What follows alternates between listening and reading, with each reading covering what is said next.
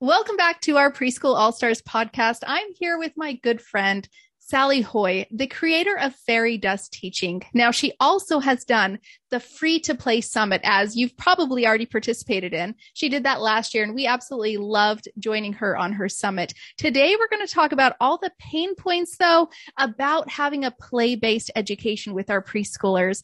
You know, do we do worksheets? That is the word of the day sometimes, whether we involve worksheets or how do we really incorporate play into our day-to-day activities with our preschoolers. So,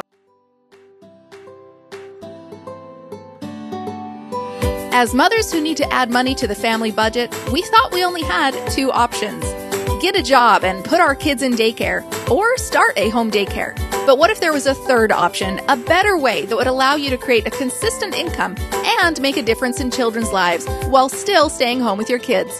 I'm Joy Anderson, and this is the Preschool All Stars podcast, where I'm going to share exactly how myself and thousands of other moms have created successful preschools so you can do the same. Are you ready? Let's go. Welcome to the podcast, Sally. Thank you. I'm so excited to be here. Me too. So let's dive right in. Now, last time we talked a lot about your summit that you did and the community you build around it. And I'm super excited to talk a little bit later in the podcast about something new that you're creating. But before we get there, let's dive into the root of play-based learning. Tell me, you have so much experience. Can you kind of give our listeners this roundup? Because I saw you a year ago. So tell us where you've been since a year, what you've been working on, and how you got involved in the play-based learning space. Yeah, so I'll tell you what really has made me a not just an advocate, but a wild-haired advocate is the neuroscience behind play-based education. And, I'll touch on that in a minute, but I think one of the biggest challenges of being play-based is that we live in a world that has a certain system of education. And as Seth Godin calls it, the factory model, right? Yes. Where children come in as empty little vessels and we're in the lineup, filling them full of the information they need, and on down the conveyor belt they go to the next, place. And if they don't get the information we're putting in, they have to be reprocessed. And Seth Godin also brings out, the first person I've ever heard really nail this, is that then the parents are also involved in this process because their status, ego is based on, is their child succeeding in that system? It's a reflection, if not, they're called in. So here we have parent, teacher, child, all with no voice. And with this mandated, indoctrinated, feed their empty brains. So when you come in with play-based education, there's not a lot of understanding nor listening for it because we're all subconsciously and have been through the other system. And so, where are the ABCs? Where are the colors? Where are the shapes? Where are the worksheets? Where are the, this is education. This is what we know as education. What's interesting is that this form of education for young children is I wouldn't want to, I'm really careful here because I want to give respect, right? Because there are some children who, I had one who loved worksheets, and we're not going to stop that, right? Like the child, if that's what they're going for, they love it. Yes, let's do it. But that there's more to education than that. There's more to bring into the realm of what we do to prepare children for academic learning in first, second, third, fourth, fifth, on up. And what's interesting is the neuroscience behind play. If we could give them, like the Matrix, the right pill to eat so they could see it, yes. It's like there's no denying play is the way to prepare a child for academic learning. And one more thing, you get me going, I can't stop. I love it. The next thing that I think is really crucial about play-based education is not all play-based education is equal. So, play-based education is, for me, I have to tip my hat and give regards to Reggio Emilia as really the way shower, as well as Waldorf education has some really spectacular, and Montessori have spectacular. But what Reggio Emilia did is it showed us how we can, as researchers, really drive the learning happening, not by interfering, by supporting. And that's where it gets really like mind blowing. Yes. Yeah. I saw one of Teacher Tom's beautiful blog posts, and he said, as teachers, a lot of times we get in this control mindset, right? Where we're like, okay, so, I'm teacher, right? And I'm going to control. He said, don't control the child, control the environment that the child is put into, right? So you can lay out everything, you create those opportunities to play, and then see where the child is taking and how you can continue to facilitate their play. Like, what are your thoughts about that? Yeah. And I think the thing that's really important here is, control. The mindset of control, again, comes from the educational system we all were raised in, right? Right. Because that's the marker of a good teacher. Yes. Like I worked in public school most of my career, at least a decade in public school, and 4-year-olds in kindergarten.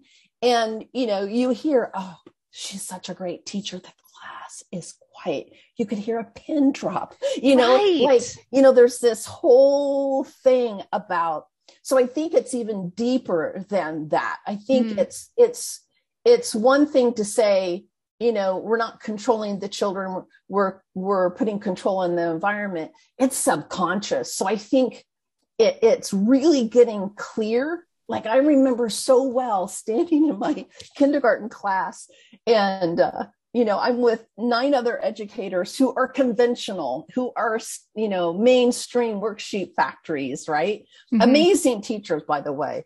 I think we have to be really compassionate with our other educators because amazing teachers are inside of those classrooms. And I'm going to say something that I think is crucial, that with my children, I think the state of the educator is more important than any methodology. Oh, it's beautiful. I'm going to say that again because I want to make it really clear my stand. I'm into play-based education, but if I had the choice of a educator who was hyper-focused on everything in the environment being perfect and the children, really, wound up about it. Right. A worksheet mill teacher who loved the children, loved my child, did everything they could to have them feel loved and supported. That's the teacher I'm going to choose. Yeah. So I think we have to remember at the end of the day, if you remember your own educators in your life, it's the ones that loved us and supported us and wanted the best for us. Yeah. I mean, love wins at the end. Yes. It trumps everything, and I don't know. I think in all of the, there's some really fierce debates on things. And I just don't want to step over that there's educators doing worksheets because that's what they were raised in. They're coming from that indoctrination. They believe they're doing the best and they're giving their heart and soul to it. They just haven't seen what I've seen. Right. I am not going to diminish the power of who they are for children. I love that. I'm never going to do that. It's because this is my spiritual path. Education is a spiritual journey for me. And so when I look at it from that perspective, it goes back to I say education begins in the heart and soul of the educator. We are the environment. We are the climate. We are the community. We, right? Yes. Everything else is secondary. And I think too, because some people might be listening to, my comment about the environment thing and saying, well, I don't have this, I don't have that. I can't bring in this or that. I have limited resources. And I love what you just mentioned was start here with your heart, right? And when that comes through, you can do wonders and miracles with almost nothing, right? That's it. It is the starting place. In fact, I have a certification program and that's all we do for a year is dive into the heart of the matter. because no method, it's kind of like when I think being indoctrinated inside of a system. And like I said, I experienced it standing there looking, my class being a little bit of a higher hum than the other classes, and me looking around feeling like really feeling panicked and having my stomach tie up in knots and going, why am I so nervous? And, and I really got to feel it viscerally, what it means to be pressured by society's expectations, because that's what they grew up with. And I can't make people wrong for what they grew up thinking was right? Like my job is to educate and to transform society. That's my spiritual mission. One human at a time. Yes. But what you really get is at the end of the day, like you said, it's what matters is who we are for the children and the honor and respect that we bring for them. And it kind of goes into, I know I wanted to talk to you about how community is so important to me. And I'm really like catapulting my own business into community, because I think when you're in the midst of it, like when I was in the classroom, just going, why is it I want to shut them down and make them quiet? Why is it I'm terrified that they're going to go into first grade not knowing what the other classrooms have taught because I haven't done the same processes? Like all of that angst that we get, that, to have someone to comfort you, or for you to put a question out and get it answered by the community. We need each other because we're standing outside of the norm. I think too, like you haven't seen everything. And so your limited experience, and if we're coming in new to this play-based environment, man, like we will struggle to trust the process, right? Because we've been conditioned. And so when you open up your community to a wider variety of people who have been there, done that, they're 10 years into it, they're 20 years, they've seen that child go from preschool and graduated and flourish. We can put our trust in other people, but when we're siloed, it's really hard, because then your community is the people who are, nope, it's everything that I tell you to do because this is what has always been done. Right. So we have to expand our horizons. We do. And I think that there's such a richness in even the beginner's voice, who, it's like all voices have such power, because again, sometimes I hear people who are brand new to the play-based way, and it's exquisite what they bring up and what they're struggling with, because, I forgot what it means to be a beginner. I forget sometimes. Yeah. And the other thing I would put in that I have done, so I have auditory dyslexia. And so I want to do a podcast, right? I hesitate because I know 90% of the names I'm going to mangle. It's like, because you can show me, you can tell me. I remember I had this interview for one of my conferences with this woman from Italy, and she told me how to pronounce the name. I wrote it down phonetically, and I still mispronounced it. It's like, it's when you have a disability, it's real, right? Yep. So going into play-based, I struggled with, one, I had mandates and benchmarks and all of this of being in the public school, which is insanity, especially with 4-year-old, spending 3 hours assessing each child. Not so wise at the first days of school. They need you. They need to connect you. Yeah. But what I did was I began to deconstruct. So this is what I do for my own understanding. What does it mean for a child to go into play to the place where it's really preparing them for school, like self-initiated, self-selected, self-directed, but supported by the teacher? So what am I doing on the other side? So I created a map called Play Activated Learning that shows what the child's doing, shows what the educator's doing. And in fact, we're building it now, getting it ready, brand new Wonder-led membership that literally educates people in that model. So they can master understanding each phase of the process understanding what's happening with the child and what they're observing, and then what's happening with you. What's the best way you can give? Because I think at the end of the day, when you have a play-based educator who starts pulling out traditional methods, it's just want to make sure the child's ready, right? Right. You know, like, what if they're not ready? What if I failed them? Like, I think we all, like, it's always best intent. Mm. And so if people understand exactly what's happening and know what to do, know the skills required, know the capacities required, then confidence can rise. Then speaking with confidence with parents is like my superpower. And I'm really grateful I had it, because I couldn't have survived in the settings I was in without that, to really assure them and to explain the brain science and to give them that understanding of what's happening with their child. And I think they need those words to use. I mean, if someone is in front of me and I'm trying to explain, why I'm homeschooling my kids, and well, what's the plan and what curriculum are you using? We're just doing our thing, right?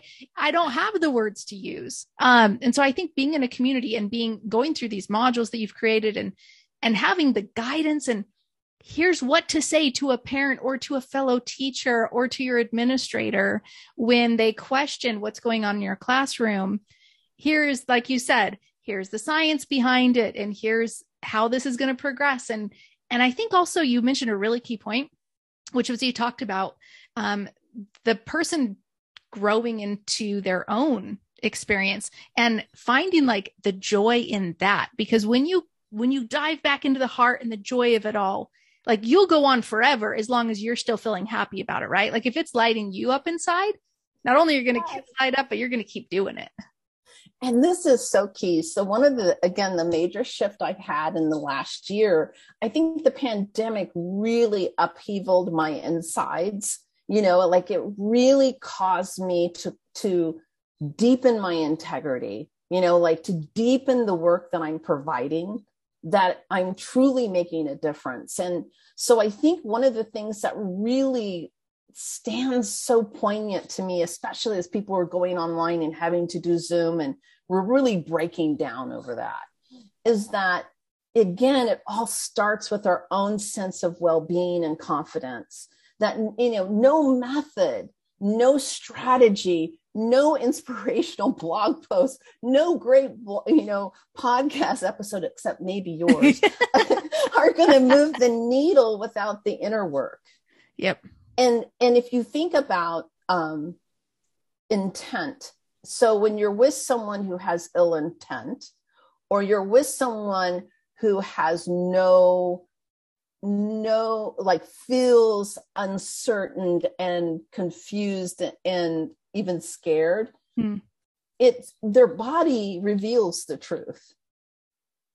Their body reveals the truth. So if we're trying to, tell parents something that we've read in an article, but we don't really know if we believe it, they can feel the authenticity of it. If we're standing there terrified, they're going to push back. They can feel our terror. So I think that's why the inner work is so important. And that the map that I created is not specific to any one methodology, because I don't feel it's my place to say my way is the best way. Like, I'm never going to say that.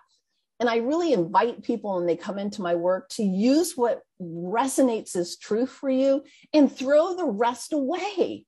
Yeah. I'm one voice. I'm just one voice. And we need to begin to honor each other's differences. And that maybe someone is half, traditional, half play-based. Yes, I'm going to stand up with you and cheer you on. I was in circumstances where I only had 2 hours a day of play, of true play. It's so much better than none. Yes. Yeah. Before we talk about the Wonder League, which I am so excited, you have completely, just gone above and beyond with what you're doing right now with it. Before we touch on that in just a second, could you speak to one thing? And I think this has been on my heart, and especially circling back a year now, a year from now, since we talked last time. Could we talk about the 2 years since COVID, and how everyone, I would be so great to have words to say, because everybody, in the system is explaining how, oh my gosh, everybody's coming in, they're at a 2-year deficit. These kindergartners are acting like 3 to 4-year-olds or even toddlers sometimes. They don't know how to do XYZ. And, they are really speaking to how in the world will they ever catch up? Now, you have a completely different philosophy of forget those standards. When we do play-based, kids learn at the rate they need to. What would you say to those people? Which I still love them, because they're still, you know what I'm saying? They're still our people, but I'm just saying, like, how could we talk about that? Again, if you're coming from, and again, I just highly recommend anyone who's interested in the idea of the factory model to look up Seth Godin, masterfully put. But I think if you're coming from that perspective, then there is an alarm to look at, right? Because that's a very closed system and a very unnatural expectation of every child at this age is going to accomplish these things. And if they don't, then we have to put them in special classes, et cetera, et cetera. So, coming from that lens, one's going to raise a red flag. But I think, again, the pandemic really brought home to me the importance of honoring our limbic systems, right? Yes. That we, in learning, happens from engagement in the emotional system. And we say the limbic system is the light switch of learning. So, I know I have trauma from the pandemic. I'm still working through. And children have trauma we all have trauma. Yes. Now, if you knew your beloved grandmother had been through a traumatic event and she sat down in your living room, would you go, we need to do something with grandma? She's not talking to us like she used to. I think we need to get, like red flags. No, you're going to go, what does grandma need? Our love. Time, and grace. Yeah. And grace. And so I think with children, I know I've heard the stories. Children are coming in all sorts of conditions. And what they need is love. That's why I'm standing. That is my battle cry. Love yourself. Let down the give yourself grace. Stand, use metaphors that people can understand. Like, most people love their grandma. They understand we're not going to beat grandma up or put her in special classes because she's not communicating or as active as she used to be. We're going to give her love and, like you said, grace, and look at what is it that we can all let go and relax. And, it really takes that slowing it down, giving children 2 years to, unpack that wild experience. I think sometimes we want to be one and done, that we want a strategy, a method, and make it go away. No, we're human beings. Children are human beings. It's like, are you over it yet? Are you past the trauma? Then why do you think children would be? Yeah. They're full human. That's, again, Reggio Emilia, full human beings now. Treat them like human beings. Would you do that to your grandmother? Would you do that to your best friend? Don't do it to the children in your class. So, they've lost the ability to potty. And again, I think intent is felt with children, have that spidey sense to go, it's okay. We're here. We're going to move through this. I loved what you said. You said, look at them and ask yourself, what do they need? When you bring it down to that level, Sally, like everything else melts away. Like that just gives me chills. Look at that child's eyes. And as long as you're asking that question with love and with grace, what does that child need from me? How can I help this child meet them where they're at? Forget the standards. How do we help them with where they're at and what they need right now? Nothing else matters. It's what that child needs right then. If you look at, and I think most teachers are in it because of our pay level, because it's a mission, it's a spiritual path. And so looking at being, for lack of better words, spiritual midwives in this trauma, that we really take on this this stance of, I'm going to serve what needs to be served now. I'm not going to listen to the machine yelling at me. No, that makes no sense. How many people still haven't returned to the office? Yeah. Like it's so global. And I think when we look at our educational system, it doesn't even necessarily set people up for success. Like myself, I was a failure in the school system. I literally entered a university that my father was the vice president at, right? They brought me into admissions, sat me down and looked at me and said, the only reason we're letting you in is that your father works here. You don't have the grade point or the scores. That was me. I didn't think I was smart because of my dyslexia. Like I took biology. I couldn't do biology. I couldn't sort out all the words that looked the same. Right. Like it would make me cry. And yet the lack of finesse in the educational system didn't stop me from having the life I love. Mm-hmm. Like I have a life I love, an extraordinary life. So I think we have to stop making the educational system and accomplishment the end all be all. You look at so many people out there who've achieved, like, Elon Musk, like major names in the industries out there who didn't do well in the system. Mm-hmm. And maybe because we weren't indoctrinated, we had the freedom to fly. Maybe the educational system isn't necessarily the best choice. So if your child's falling behind, praise God. That's what I say. Your eyes are open, to some flaws. Yeah. It's so much more than that. My own son didn't start reading until further down the road. But, I think it comes back to in education, the markers that mean the most for a literate, educated human being mm-hmm. is oral language. Yep. Oral language. It all falls down to that. That is if you want to know the academic benefit of any method is oral language, children mm-hmm. talking. Mm-hmm. So, talk to the children about their experience, about what they're going through, support them, be in communication with them, love them. That is beautiful. Sally, I love speaking with you. This is always like, it invigorates me to like do more, be better, just like go spend time with my kids right now. Like, I just love this. So thank you. I love it too. Tell us about the Wonder League. You have really just dived into this. You had it before, but you have revamped it. And based on your passion you were talking about before, I can feel the passion you have for this. So tell us, what is the Wonder League? Tell us about this community. How can we learn more about play-based learning?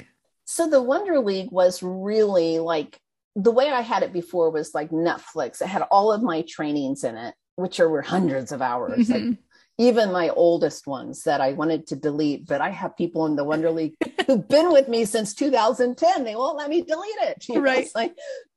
And then we'd have Zoom calls. And what I was feeling like when the pandemic first hit, that in 2020, we had a lot of people online with us. Mm-hmm. But then I saw the exhaustion of online and the avoidance of it, including myself. It's like another Zoom meeting.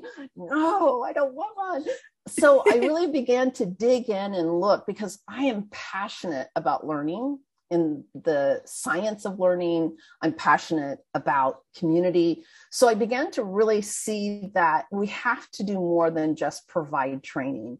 So I have built this in this platform, all of this pathway towards this pyramid pathway that I have of understanding play-based education. So there's all these trainings that support that.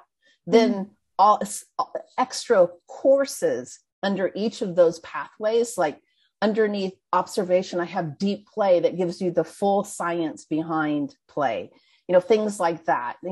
I have a course called the Play Training that teaches you how to speak the brain science. I actually train you to speak it, not just tell you it. I train you, have parent downloads, things like that. But with each training, you can actually talk to people inside of the training. We have areas where you can go ask for help. We have areas where you can go into a director's lounge. You can go into infant toddler lounge, so that it's literally anything you need, we have your back. And that you're not alone. I have a full-time staff member in charge of taking care of people and getting them what they need, whether it's me or another team member, a resource, whatever it is. Yeah, super excited. I'm so excited too, because it comes from you. And that's like something core to me. When I feel the passion from you, when I feel like this immense, like you said, like this is a spiritual journey for you. Like this is your calling in life. And when I feel that from somebody, like I want to get behind it as best as I can, right? Like I want to propel you forward because you're inspiring people everywhere. So how can everyone join the Wonder League? So I will give you a link that they can click, and I have this epic sales page, information page. I like to call them information page because it really tells you everything about what's inside of it, our stand, what problems we're addressing. And we only open once a year. And so if you're interested, I highly recommend that you sign up, and you can cancel at any time. There is no commitment here. You can come in for, it's $25 a month. You can come in for $25, experience it, download stuff, and bail out. One of the things we have for all of the tire kickers out there that is worth coming in, downloading, and if that's your methodology, but is we have play invitations. And those play invitations we do, I have 2 staff members that develop this for us. And this came out of the pandemic. Again, just honoring teachers who are stressed out and in trauma may not be on their full game. And that's okay. So we have, these big overarching, big idea packs, like it might be all about structure.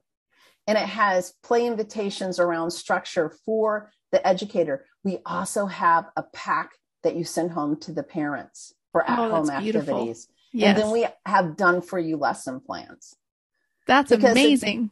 Because I just, and we had it as a separate product, but for some reason, like I always listen to my gut, it's mission first, profit second. And I didn't publicly advertise it, but we had probably like 200 people just find the link and sign up. It's like, we want in. And I just felt like, again, it was in isolation. So I rolled it into the Wonder League. So now that's the only place you can get it. And each month we issue a new one. So we have I think 12 boxes. We call them Wonder Boxes. Yes. Already in the Wonder League, and new ones coming every month. Everyone needs to go join the Wonder League right now. Click the link in the description or in the email I just sent you so that you can go ahead and join with Sally and be inspired to bring back play as the foundation of your teaching. Sally, thank you again for being with us. Thank you. I always enjoy talking to you. It's amazing. If you loved today's episode, then you are going to love this. I want to give you a free gift in your hands. This is a copy of my book, Start Your Preschool, and I want to get it to you for free. Yes, I said for free. It is a 300-page book. It'll help you learn the step-by-step process to actually starting your local or your online preschool. Every single step that I walked myself through, as well as the thousands of women who've created their own successful preschools, have gone through the exact steps listed in this book. Not to mention, I also share 20 amazing women's stories. So you can see how not only did it work for me, but it works for amazing women just like you as well. I want to get you this free copy. Just go to freepreschoolbook.com or click the link in the description and we'll get it to you today. Again, just go to freepreschoolbook.com and we'll get it right to you.